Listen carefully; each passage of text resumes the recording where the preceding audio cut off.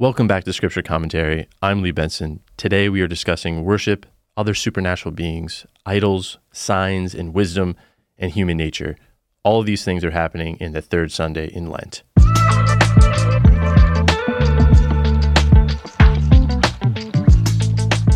Remember to like, comment, share, subscribe, leave a review, ring the notification bell, do all the things. Help me appease the pernicious and fickle algorithm gods. Also, you can ask me a question and I will answer it on the podcast. You can ask me by emailing me at basicallyrelatedpodcast@gmail.com, or you can leave a comment in the comment section below. I do read all the comments and I try to respond to them there, or if it's a bigger question, I'll make an episode out of it. So this Sunday, you have two sets of readings, two options. You have one set that deals with has the theme of the Samaritan woman, and then the other set is the set for year B, the cycle that we're in for the liturgical year B. So I'm going to be focusing on the liturgical cycle readings for year B and not the other option that has the Samaritan woman, the woman at the well. That set of readings is very interesting, but I decided to stick with the liturgical cycle, which those readings are also very interesting. So let's dive in. Our first reading is from Exodus 20. So in Exodus 20, we're getting the first set of 10 commandments, and the reading or the lectionary is set up in such a way that it kind of cuts out some of the fat of the 10 commandments, but we essentially get the condensed form of all the commandments there. So the 10 commandments are the foundational law given at Sinai, on Mount Sinai, in the Sinai covenant. And of course, we have the twofold division, the first set of the 10 commandments, the first 3 commandments dealing with love of God, and then the other 7 dealing with love of humanity or love of neighbor, and dealings, kind of the social commandments, dealings with others. So there are some aspects of the 10 commandments I want to focus on. And in particular, we have the first commandment where it says, "You shall not have other gods besides me." So when I read Mircea Eliade for the first time, he covered this commandment. And he says something very interesting that I want to talk a little bit about. He says that what is involved in this commandment, "You shall not have other gods beside me," shows that in this moment, there is not a strict monotheism, or monotheism in a strict sense, I should say. The existence of other gods is not denied in this commandment. Rather, it's to highlight God's supremacy or God's priority over these other so-called gods. And you see this throughout the Old Testament, especially in the Psalms, but you also get it a little bit in Exodus after the crossing of the Red Sea. There's the hymn of victory, the hymn of Moses, where he says, "Who among the gods is like you, O Lord?" So what's being highlighted here is an absolute fidelity to this one God, because as God says later in the 10 Commandments, he is a jealous God. So there's the struggle between false gods and the true God. So by acknowledging other gods, divinities, or divine beings, or supernatural beings, we would, in a more technical sense, call them angels, particularly fallen angels or principalities. But sole allegiance is still with the Lord. That is the heart of this covenant. But I think it's very interesting, this idea that God in this moment is kind of acknowledging other gods with a small g. Again, we would call them more properly fallen angels, because their God kind of implies a more powerful being, something kind of coexistent with the one God. But here, I think keeping in mind the idea of principalities and fallen angels is very helpful, because there are other supernatural beings that truly kind of grapple for our attention. Particularly, we think of fallen angels, things that try to get us distracted or pull us away from the worship of the one true God. I think that this take here, that there isn't a strict monotheism, just in the sense that there's a hierarchy of celestial beings That's true.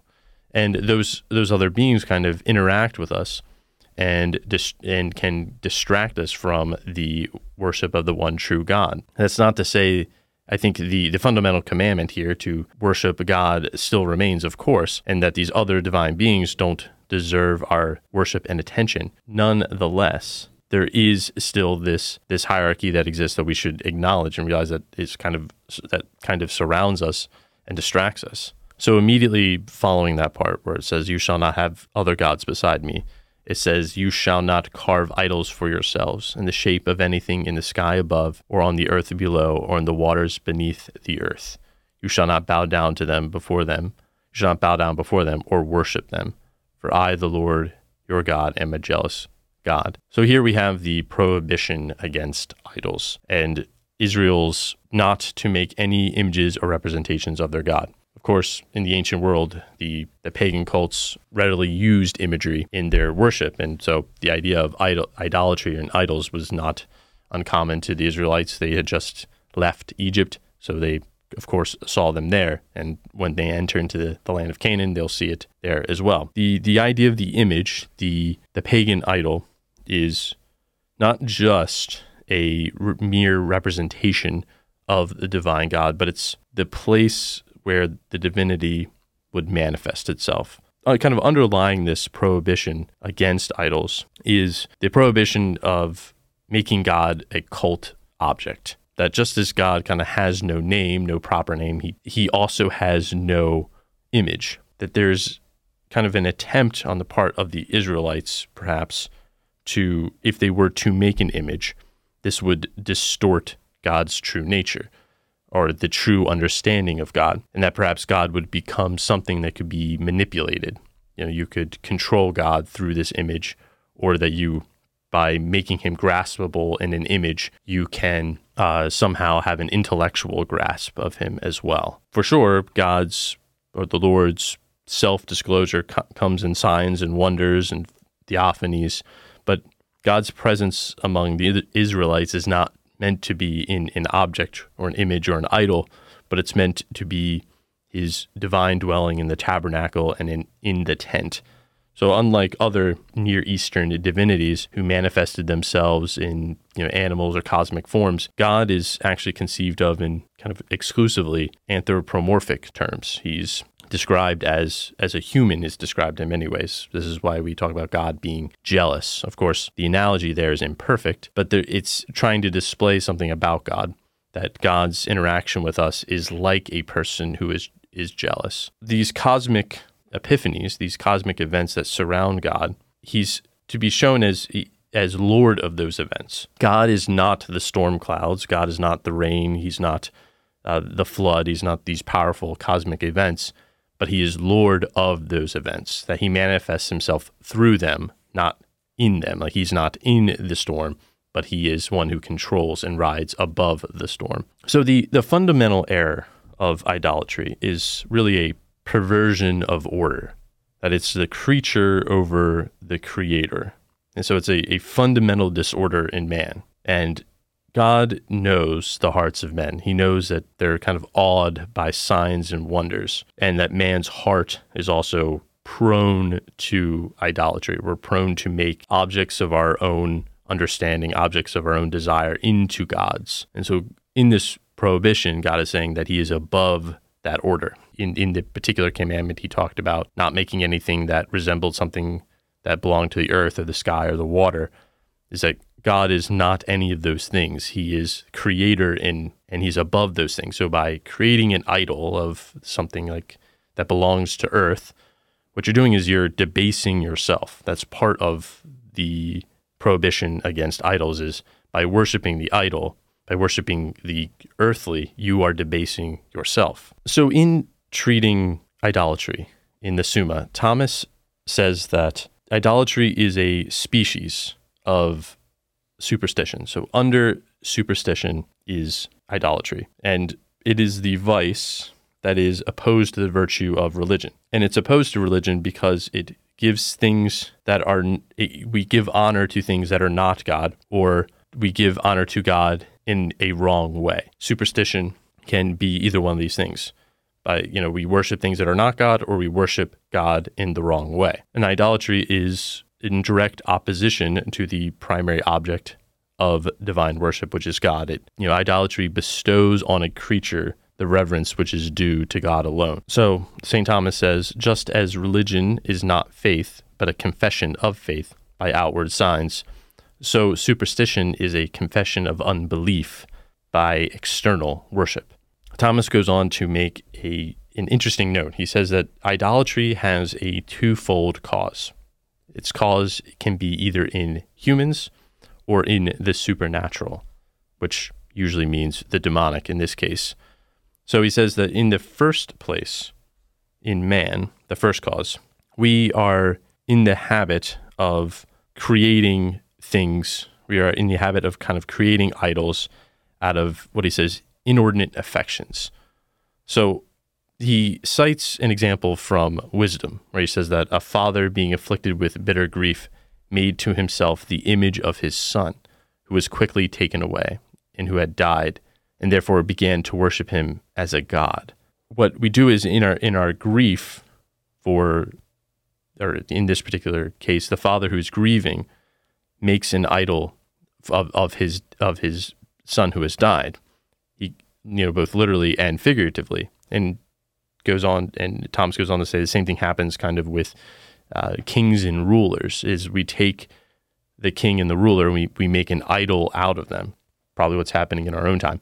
But anyway, so it's in the affections of man. We have these powerful emotions, and we pour them into different objects. And by doing that, we almost give them divine life. We give them supernatural life and treat them as if they were idols or if they were gods, and then we make an idol out of them. The second cause is man kind of takes natural pleasure in representations. This is what Aristotle observes. So this belongs to man's love of sense images, right? That images, but also these images are necessary for our mental functioning. And there's nothing that is in the intellect that hasn't first passed through the senses, as Thomas says. All thought that transcends the sphere of direct sense knowledge, our senses, things we can see, touch, hear, all these things are beyond the material. We have to, in some way, represent in the material. So this is the interesting thing about the prohibition of idols, is God is saying that I am above all nature, I'm above all these things, therefore do not make an image of me, because I transcend the material world. I am utterly other.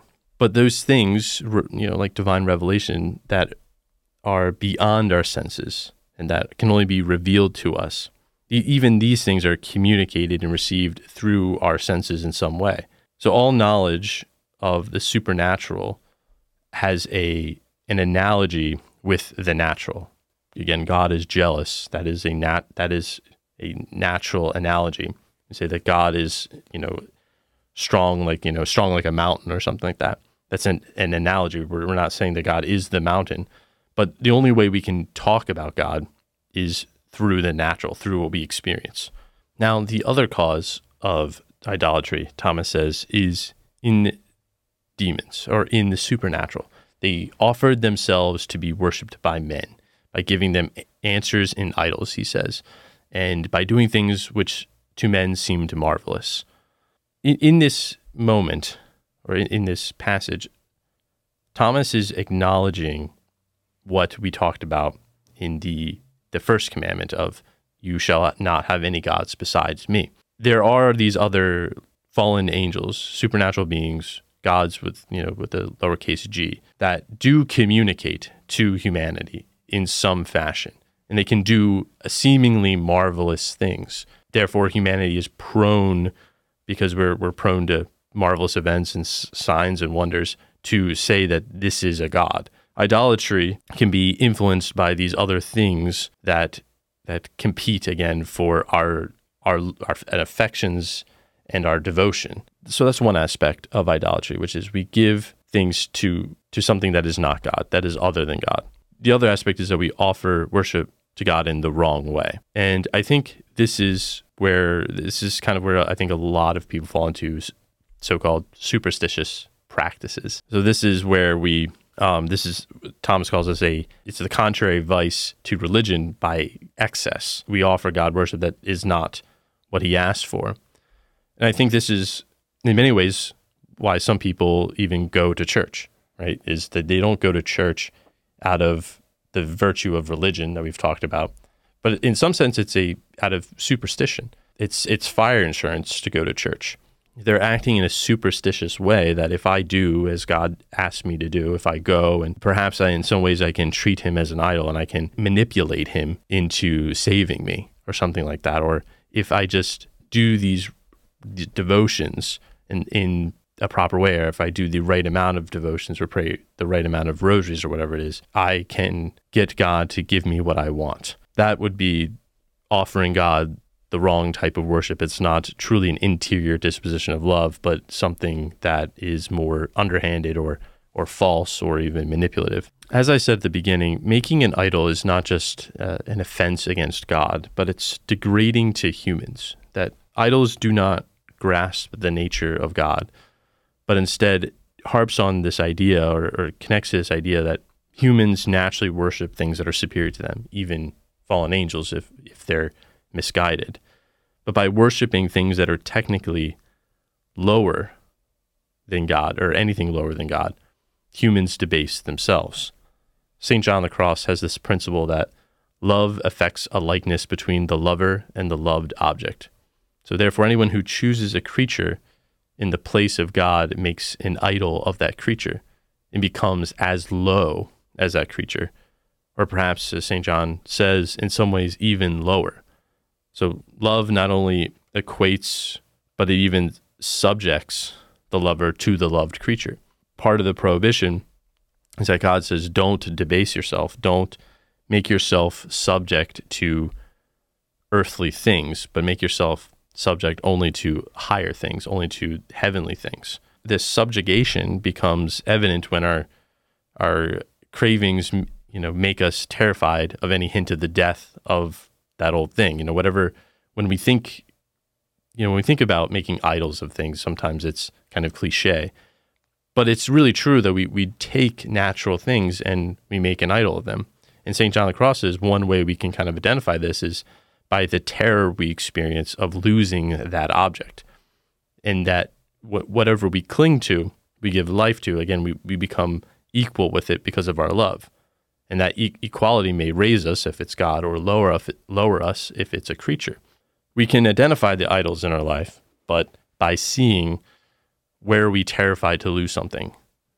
If God asks us to take it away or it asks us to sacrifice it, if we're terrified of it, perhaps it's a love that's turned the thing into an idol.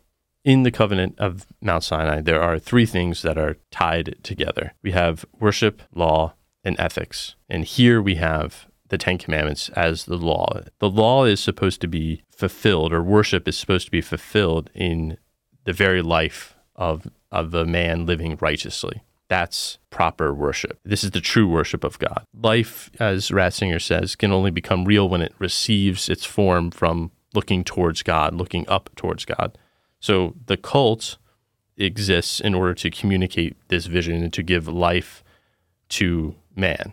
So the essential connection between worship, law, and ethics is that a law without a foundation in morality becomes injustice. And when morality and law no longer originate in God and the Godward perspective, they degrade man and they kind of rob man of his highest ideals and deprive him of any sort of vision of the eternal. So any sort of ordering of human affairs with no recognition to God is a degradation of man. This is part of what happens again in idolatry, is that you take proper worship and you pervert it. You switch it upside down, or you reorder things. And by doing so, you don't give man a proper vision of eternal glory, but you actually give him a vision that is lower than he is. It's a degradation of him. So on the topic of kind of subverting the order, I want to switch over to the second reading. In the second reading, St. Paul is subverting or changing the Corinthians' ideology of wisdom and power, to replace it with the word of the cross. Christ crucified as God's wisdom and power. So the second reading is, Jews demand signs and Greeks look for wisdom, but we proclaim Christ crucified, a stumbling block to Jews and foolishness to Gentiles. But to those who are called, Jews and Greeks alike, Christ is the power of God and the wisdom of God. For the foolishness of God is wiser than human wisdom, and the weakness of God is stronger than human strength. So Jews demand signs, and Greeks look for wisdom. So the signs which the Jews are demanding of Christ are miracles. And this demand for miracles is a refusal to trust in God, and kind of camouflages their desire to kind of keep the status quo, as some commentators say. Wisdom for the Greeks here in a religious setting, in a philosophical setting, is that they construct a religious system in which the demands are ones that are prepared to accept. That is to say, they create a system of philosophy and wisdom in which they are the ones who kind of set the parameters, as opposed to receiving those parameters. But, as St. Paul says, we preach Christ crucified, a stumbling block to the Jews and foolishness to Gentiles. So the Jews reject Christ crucified because of their messianic expectations, and the Greeks because of rationalism. That the stumbling block, the skandalon in Greek, is literally or figuratively to make one fall, to cause someone to fall down. Christ crucified makes the Jews fall away from wanting to follow Christ. But what St. Paul is trying to say is the wisdom that you're trying to seek, that the Greeks are trying to seek in philosophy, is actually foolishness to God and does not reveal God. And that to demand signs from God, or to make God a rational thing which can be grasped by reason, is to make God an idol. They desire a kind of conventional proofs of power and wisdom, such as miraculous signs or philosophical rationale. But again, this is going back to human nature, that we are prone to follow the most miraculous thing, or the most philosophically rigorous thing, or something like that, or a system of which we can grasp. Anything we can't grasp is maybe a better way to say it, we're uncomfortable with and we shun.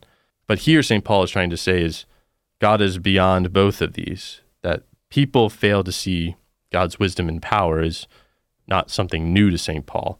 God has been kind of subverting human understanding of wisdom and power for a while, and God continues to do that in the activity of the cross. So that is to say, Christ crucified is the power and wisdom of God. So that means that the cross does not merely tell us something about Christ, but it also reveals God. There's something about the nature of God that is revealed in the cross.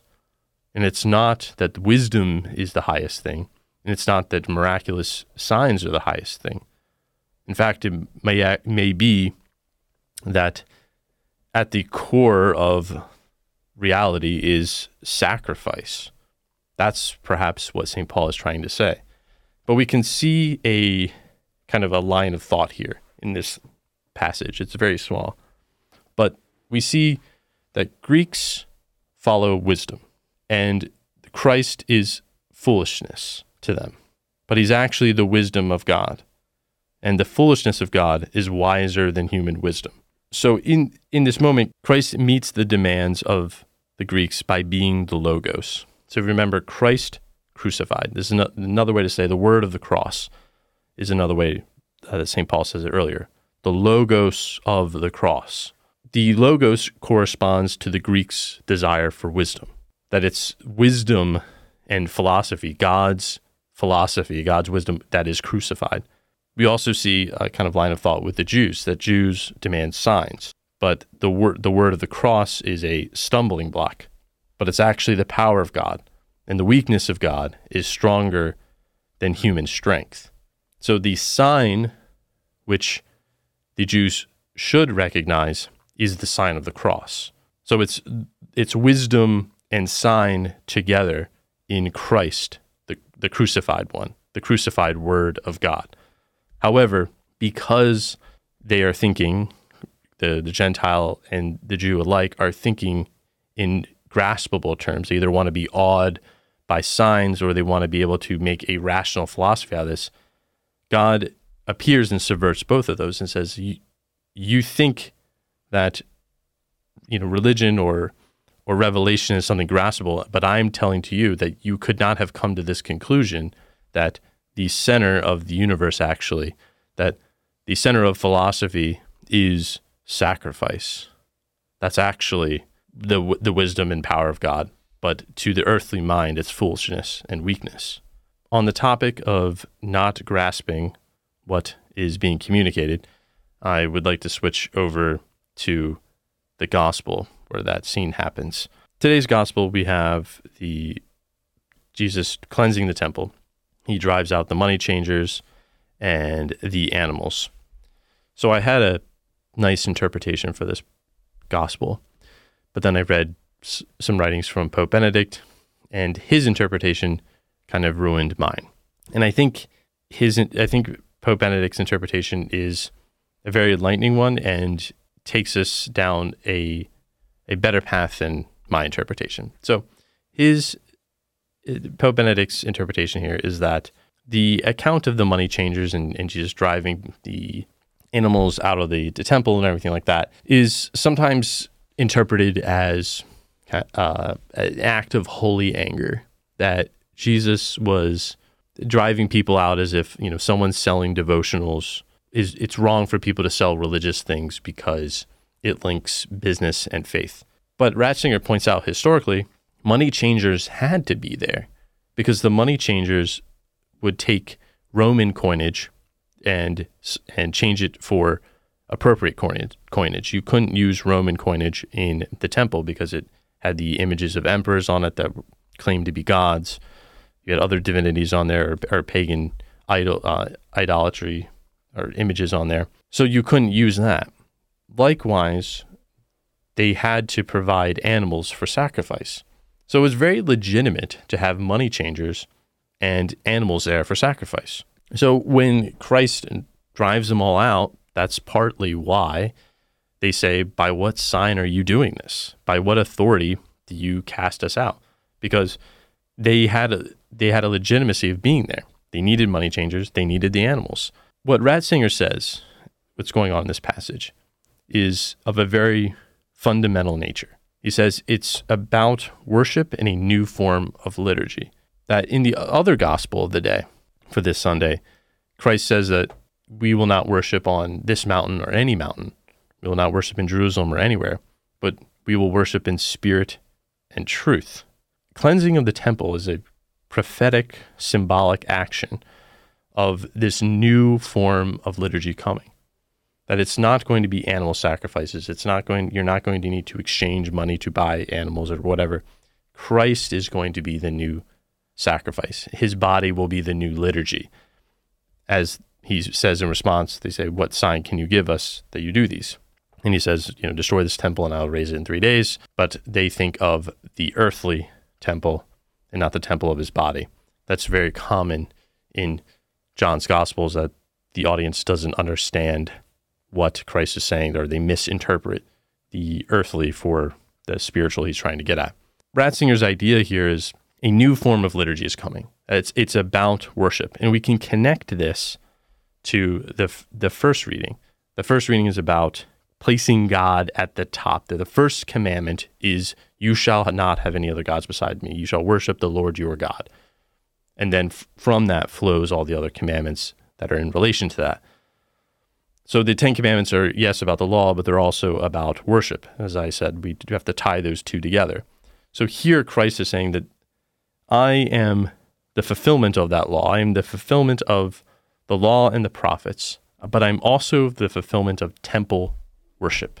A new form is being inaugurated here, of which has been told or foreshadowed in the Old Testament, that you shall love the Lord your God above all things. I am that Lord that you shall love above all things, that will replace the old temple sacrifices. But then we get this very interesting line at the end of the gospel, where it says, "Many began to believe in his name when they saw the signs he was doing. But Jesus would not trust himself to them, because he knew them all and did not need anyone to testify about human nature. He himself understood it well." So people began to believe on account of the signs, not faith or an inner conviction. They believed not in him because they believed in his divinity, but rather they believed in his name, that is to say, some quality about him, that he was this prophet. Again, he acts as a prophet. It's even quoted in the gospel. It says, "Zeal for your house will consume me," a prophetic utterance. So this certainly goes back to our second reading, where it says that Jews demand signs. They want something miraculous as to why to believe him. But he does not trust them with his divinity or with his teachings or with his revealing who he is, because they're marveled by the externals. And he knows this because he knows human nature. That's what it says. The human nature is prone to idolatry. It's prone to worship the marvelous, to be kind of astounded, because, again, we're sense creatures. Whatever kind of marvels our senses, that's what we're attracted to, and that's what we typically make an idol. Now, it doesn't say what signs he was doing, but from other gospels, you can kind of piece together that he was doing, healings or other miraculous events. And so they believed that, but they didn't go deeper to believe the divinity by which Christ was doing these things. But here we get a glimpse into Christ's human nature. The Gospel of John is one of the, they call it kind of higher Christology, as the highest Christology. Right from the get-go, we have Christ is the Logos, Christ is the Word. He was pre-existent with the Father, the incarnation, everything like that. But here we get a moment where it says that he did not need anyone to testify about human nature. He himself understood it well. So on one hand, it's a test, or it's a verse about Christ's human nature, that he's truly human.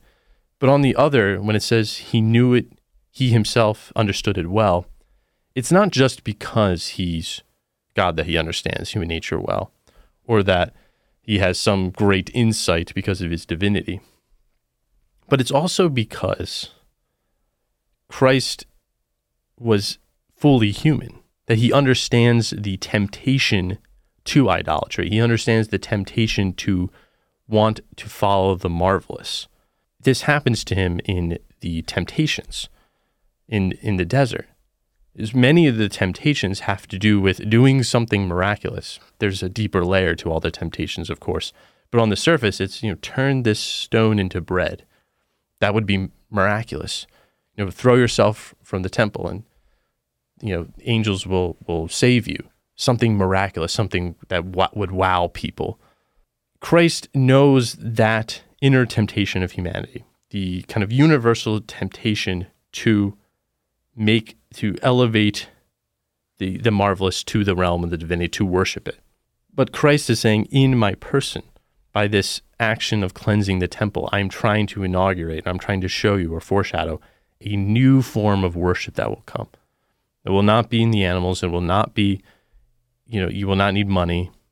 You will not worship out of some sense of the marvelous nature of things, but you will worship in spirit and in truth. That the worship of spirit and truth also combines what we were talking about from the second reading of signs and wisdom, that we have the truth of wisdom incarnate in Christ, and then we have the miraculous element of the Spirit, that both of these are the sign of the Spirit. Both these are united in Christ crucified, and in crucified Christ is also the new form of worship, which is the sacrifice of the eternal Son to the Father. I think I'll stop there for this week.